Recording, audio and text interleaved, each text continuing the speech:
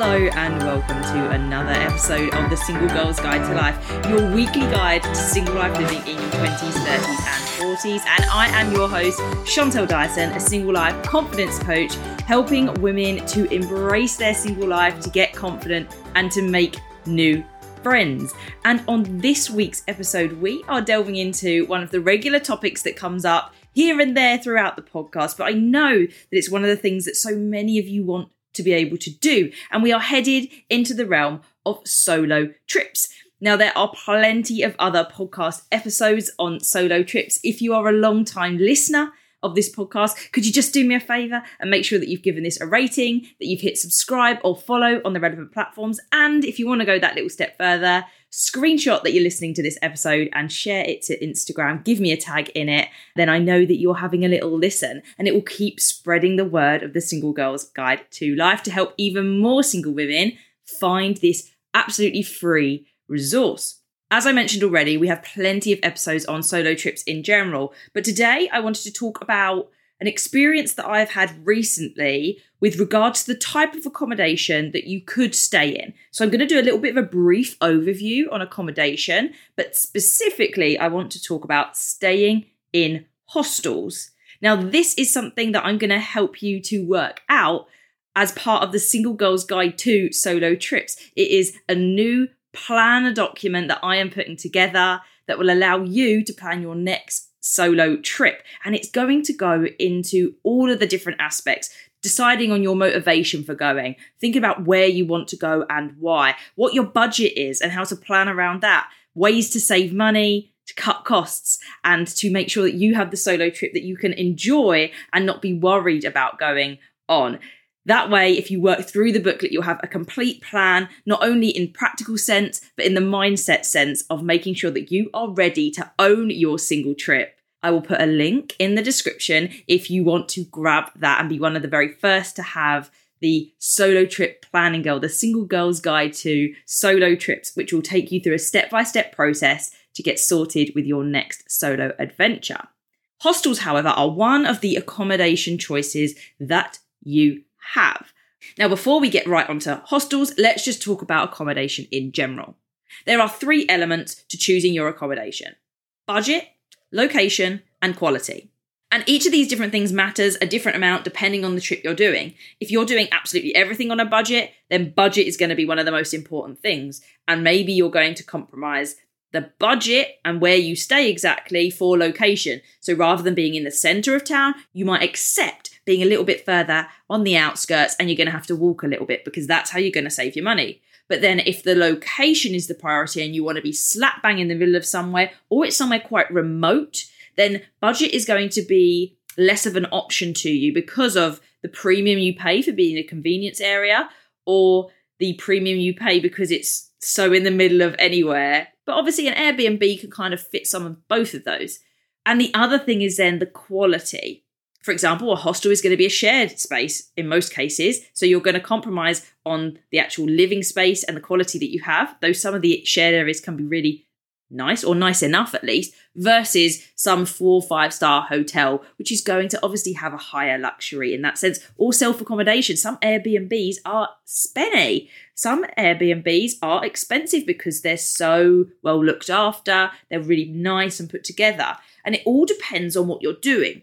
Now, chances are, if you're considering a hostel, you're probably trying to keep your budget down. And location-wise, you probably want to be somewhere convenient so that you can explore wherever you are. And quality-wise, it's kind of a mid-range. You know you're probably going to have to share some facilities, and you don't mind that as long as it's comfortable enough, gives you a bed and a pillow, somewhere safe enough to stay where you feel all right. So let's move on to the topic of hostels themselves. Hostels are fantastic because of how cheap they are. Hostels are dotted around the country. They're also available in various different countries, and they are the hotspot option, generally speaking, for people that are traveling. They want to be able to go to different countries and they want to be able to do it on a budget. So hostels offer a cheaper option to stay in than hotels and B&Bs, whilst also giving you the element of having a chance to chat to new people, because there are so many people traveling on their own, staying in these places. They're from all over the world, and they know that part of the process is to talk to people, and therefore the whole idea of you being completely on your own and never speaking to anyone whilst you're away on your trip is heavily reduced when you spend time in a hostel. There are different kinds of hostels. There are different types of hostel rooms that you can stay in. And it's also really important to make sure you find the right hostel for you. But this is a way sometimes to get yourself in the middle of a city centre for really cheap, with people that are going to support you with exploring the city in ways to stay safe and to do it all without breaking the bank, which is one of the most difficult things when we're single, because I was privileged enough to have a full-time job a year ago and to have steady income coming in, and it was well paid. Teaching's a good job, and I could put things in and save and put it away. I've had to cut costs a little bit where my wage has gone down, where I've started to do this full-time, and I understand that. Even when I did have a wage coming in, I'd still try and do things as best I could for slightly cheaper. Who doesn't love to save a little bit of money?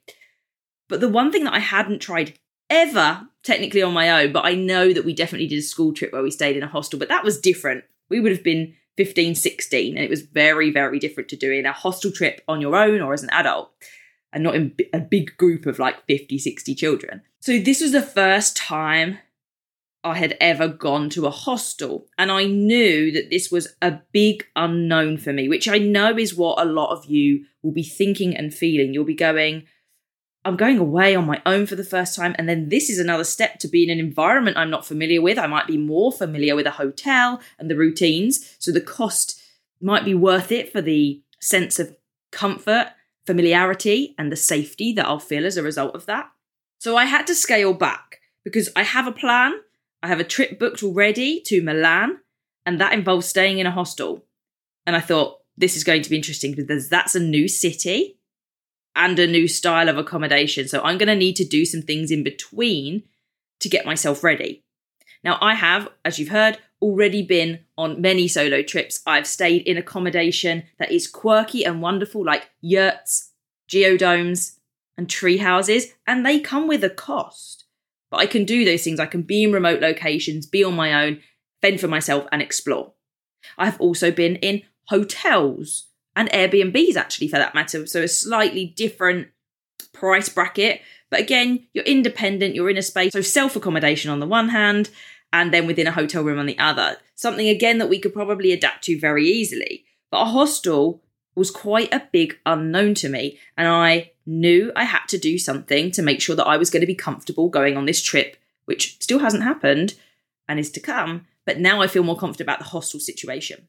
Now, in some hostels, you do have the option of staying on your own. There are different dormitory sizes and there are different genders for those dormitories within certain hostels. You will need to do your research on the place you want to go and the potentials you have for hostels. They will all be slightly different. Some have no single occupancy rooms.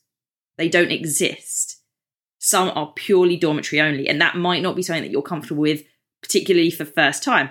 Because once you're in a hostel and you're chatting to people, you could say, oh, you've got a dorm room, have you? Would you mind if I just see it? I've never stayed in a hostel. I'm here for the first time. Or I've never stayed in a dormitory hostel. Because of safety, you don't want to give away that you're completely naive to everything. But I'd love to see what it looks like in a dorm and how it works. Now, for my first hostel trip, which I conveniently tied up with staying in London, essentially it was the days of the rail strikes that were meant to happen. They eventually got cancelled because of the Queen's passing. But in anticipation of having difficulties with the trains, I thought, oh, you know what? I'll use this as an opportunity to stay in a hostel because I'm actually in an area I know really well in London, and I will stay in a hostel. So I went on an app and I booked a hostel, and I made my first big mistake. I had not really read the reviews well enough. And after booking, or at least putting the deposit down, I realised that this was not sounding like the most safe hostel I could go to. Where it was situated was, I think, within a pub, actually. And I realised I made a terrible mistake. Now, luckily, this is all low cost, and the booking platform that I used allowed me to cancel and get my refund back for you. I then found another one that seemed much more safe. It seemed like the right age group, that as a woman, I wasn't going to get targeted in any way. So I booked that one instead and felt a lot more confident. So there was my first lesson. and it's my lesson to you, is to read the reviews before you book it. I don't know what I was looking at before. I guess I was looking at location and the room setup. Maybe it did have single occupancy and I didn't think to check, is this a safe place for me to go? So make sure you do that anyway. Once I'd then booked my other one, I put a small deposit down for it, and it was in a dormitory room for 8, and that was in 4 bunk beds. So you were entitled to either the top bunk or bottom bunk, and you would just be allocated that. And you had a kind of drawer space that sat underneath the bottom bunk, and you could put a lock on that if you brought a padlock with you. But mostly, other than I think valuables, I didn't use that at all because I just kept my backpack on my bed with me, and it was with me the whole time for this event that I was going to. But people's suitcases were just to the side. You could have put a little padlock on them there, I guess, if you didn't want people stealing your clothes. Ultimately, though, I just don't think people are there to steal your clothes. If they're going to try and take anything, then it's going to be your bigger stuff. So you either keep that on you or you put it in the really sensible safe. And I think lockers are available in some of them as well. As I say, each hostel has its own different systems and you want to try different things out. For me, having Wi-Fi was important. I would have thought it's a pretty standard given now to have Wi-Fi in a lot of these places because people travel and work at the same time. But what was fascinating about this place was the community element was just naturally there. They had some sort of, I would say, sofa room area. It was like a lounge, I guess. It wasn't like your typical, this is my lounge. It wasn't like that. It was, sitting, chatting, maybe having your laptop out with a book. But in addition to that, they also had the bar downstairs, which people were sat down. And in this particular place, you could order food at it. It was simple stuff like pizzas, but it was there. And then that led out into a garden area as well, which is where I spent some time with a couple of the girls that were in my room that I happened to find. So I was staying in an 8-room dormitory and it was female only. That gave me the comfortability to just understand what this whole thing was like. And you can go at the pace that you want to go at. And a lot of you, I would think, would opt for, where possible, a female-only dorm. There were within the place also female-only bathrooms, which was just directly opposite my room, which was fab. So it's this element of choosing the thing that's right for you and the options that you've got. This little place was beautiful. I thoroughly enjoyed it and I'd happily go again. And the cost was an absolute bargain. For 2 nights it was £40 in total. I mean, that's insane. That's London. Northwest London. Ridiculous. And so it was a no-brainer, especially where I was like, oh, well, that saves me the train journey back to Chelmsford and back across, and the time that it gave me back as well. I would do it in a heartbeat again.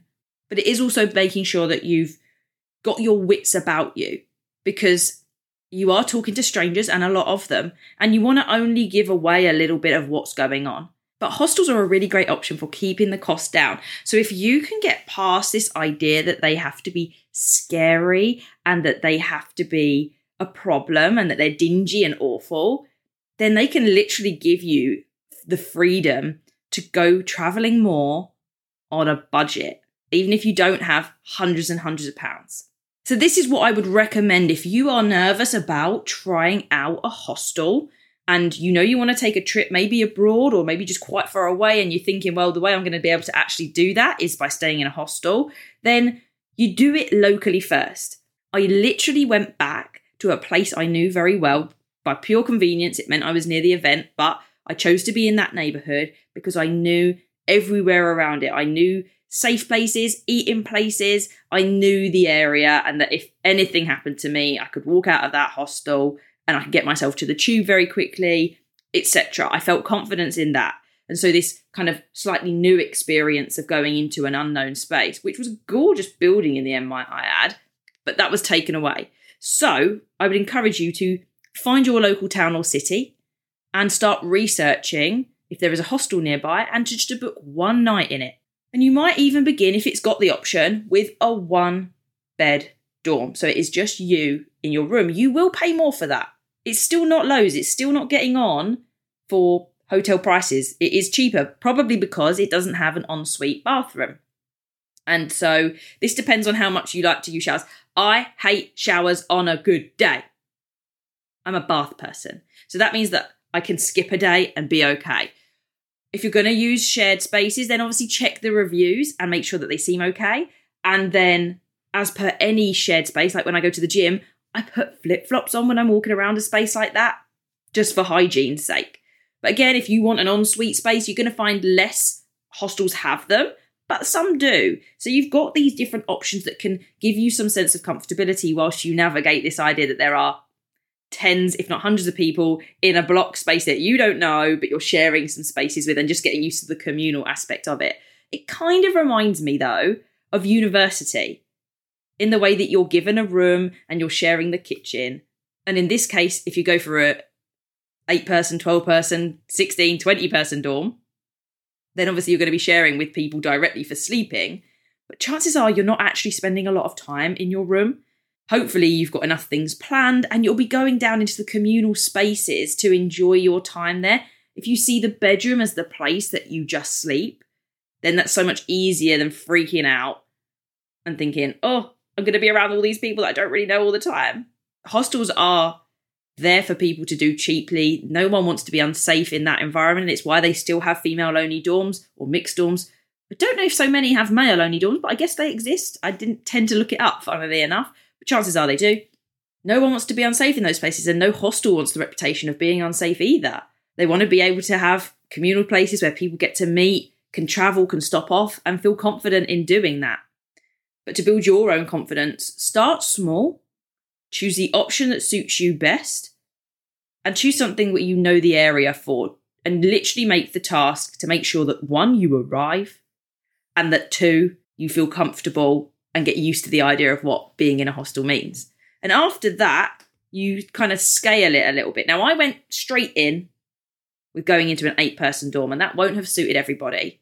I spoke to only 2 of the people there. I only spoke to 2 of the people in that dorm, and that was one that I happened to go down the road to Wagamama's with, and we picked up a takeaway for her and the other girl that I'd spoken to in my room as well. We brought it back and sat and had it in the communal area. I had already eaten, so I didn't pick up a big meal, but I knew the area, and I was able to show this lovely girl from America where to get food and just showed her the road. And then we brought it back, and the other girl that we were sat with was, I believe, from Germany. So it's just this idea that everyone's from everywhere. Everyone's just wants a little bit of help, wants a bit of showing around, and you chat. After that, I was so busy with the event that I didn't actually get to see those girls much again. I also had a bit of a disaster when I was there. And it just goes to show that even when you're on your own, you can still sort things out. So when I was there, I had a terrible earache. I'd had it the week before, but it had gone away. But it was starting to come back, and it had come back on the first day of the event. So I'd already stayed at the hostel for one night. Then by the second night, as I went to bed, it was getting worse. And I thought I was also running a temperature. It might have just been that the room was warm. It wasn't the really hot period of time. We're talking September here. So it wasn't like temperatures were really hot. But again, 8 people in a room. I knew it had been hot during the really hot period. So I guess that was that. But I was concerned. And I did actually end up going to what was A&E. I would not have gone to something so serious. But when I called or did the whole 111 process, they did tell me to go and see a doctor sooner rather than later. I'm in the middle of nowhere. My doctor is not available. You can't get readily available doctors or out of hours here. And I also hopefully didn't want to miss the event because I wanted to see Stephen Bartlett so much. And I was like, I cannot miss this. So I did leave it initially, but then it kept getting worse. So I did head to A&E, got myself an Uber there. It was about 11 o'clock midnight, I think, when I got there. And I sat and I got seen, only to be told that there was nothing wrong with my ear, but he gave me something to put in it to ease some of it. And it has now cleared up. But there was an issue getting back. It was about 2 a.m., 3 a.m. by the time that I'd been seen because I wasn't a big priority, which I completely understood. I sat and just chilled, really. But I could not get a taxi for love nor money. Honestly, any taxi company or app that I tried, I realised it was 3 a.m., but I just thought, having lived in London for university, I was pretty used to just always being able to get anywhere. And a taxi was readily available. Well, it wasn't that day. And I was like, I am in my pajamas because I hadn't got changed. I'd put a hoodie on or a jumper. I just got out of bed, put my shoes on and gone. I was like, oh God, what am I going to do here? Now, luckily, thanks to London being the way it is, there is a transport system that means that you can access it. And thank goodness, it's little things like that of being always prepared. So I had my phone on me. I knew it was very well charged. And I made sure that I didn't sit for too long on it in the A&E unit, but I also had my charger on me. My biggest backup at that point when I was thinking, where am I going to go, was that I'm going to go sit back in A&E and just going to have to wait until a taxi becomes available because they're clearly not around. But having had experience of London and my phone being well charged, I was like, okay, let's see what Google Maps has to say. And with a quick check, there were some night buses running. 2, but it wasn't too bad. I half knew the route because I was familiar with the area. Again, this gave me some confidence. Now, in preparation, therefore, if you're ever going to go on a trip to a new place, this goes for any trip, not just a trip that you're staying in a hostel, but you, one, need to make sure that your phone is always a resource you have. Now, I had my charger. I didn't have a battery pack, and I would suggest that maybe you do, just in case it's not as straightforward. So always have just a charged battery pack in your backpack and whatever you're taking with you, with the cable. Don't forget the cable, so that you can charge your phone. It is your in case of emergency for nearly everything. Now, if your phone gets stolen, different story, you're going to have to work around that. But in general, your phone's going to stay with you and in your hand for the majority of time for anything, because it's such a reliance that you have. The other thing would be is to always be savvy about what options you have. I know London well, obviously from the UK. I know how to access different taxi apps, bus apps, and so on. If you're going to go to a very new place, particularly a different country, make sure that you've got stuff written down and easily accessible to you, because you've got a language barrier probably. So you need to know your taxi numbers, hotel numbers, and obviously there's that added level of safety that we're always worried about, particularly with being on our own and then doing something that isn't planned. So have some sort of plan for wherever you go, particularly if there's an emergency. Now, I don't tell that story to scare you. I tell that story so that you can know that you can work things out. And not everything will go to plan. I would say that's the first time that I have had something that hasn't gone right, that is, problematic. When I went to Norfolk and stayed in a year, I failed to acknowledge that I was near a beach and would probably want a towel and swimming costume. That's just a minor error. I went and bought them. Problem solved. A little problem, but problem solved.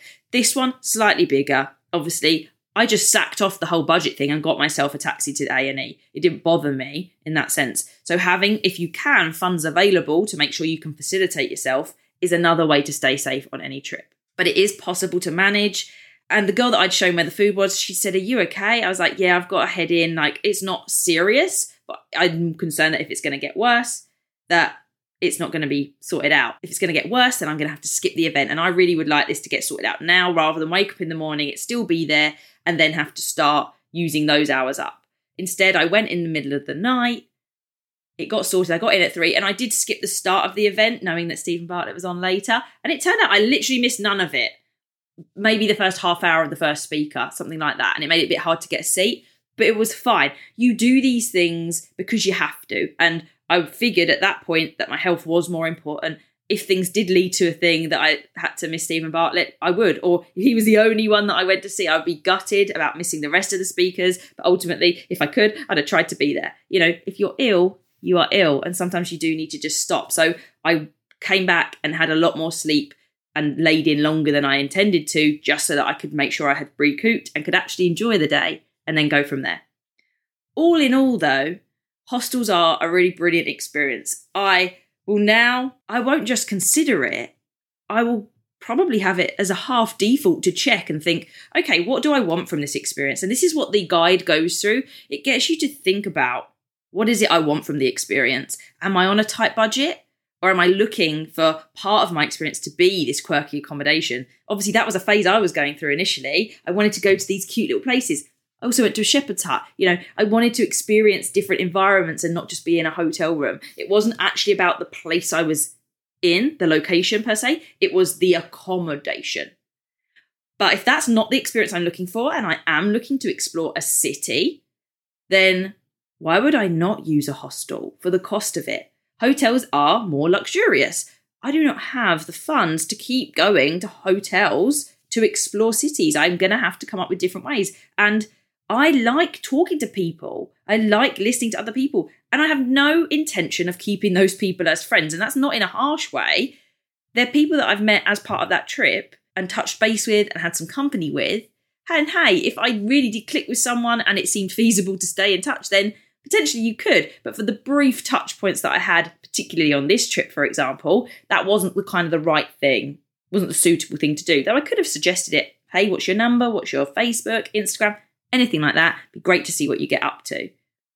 It wasn't the case in this way, but it does solve that element of being worried about being on your own at night time, because in this case, you could have just gone down to the bar, the lounge, the outdoor area. You could have brought food in, ordered food, and you would just say to someone sat on their own or a couple of people, would you mind if I sit with you? Everyone's very encouraging and welcoming, and I like that kind of environment. As I said, it's so important to check the reviews, unlike what I did initially, but to make sure that that is the environment. Look at what people are saying about how friendly it is, how they like the accommodation, and obviously check the cleanliness and the experience of the communal areas. But you're looking for places that fit what you're looking for, and that's probably not being on your own the whole time. Let me know what you think about staying in a hostel, if this inspires you to get booked with a hostel and to try it out for the first time, if it's alleviated some of the worries that you have about trying a hostel. A hostel doesn't have to be scary. It can be a really good budget option for you to make your solo trip. And if you want help in planning your solo trip, then you can order the Single Girls Guide to Solo Trip to help you step by step in the process of planning and deciding on the solo trip you want to do. Until next time, everybody, keep celebrating single life together.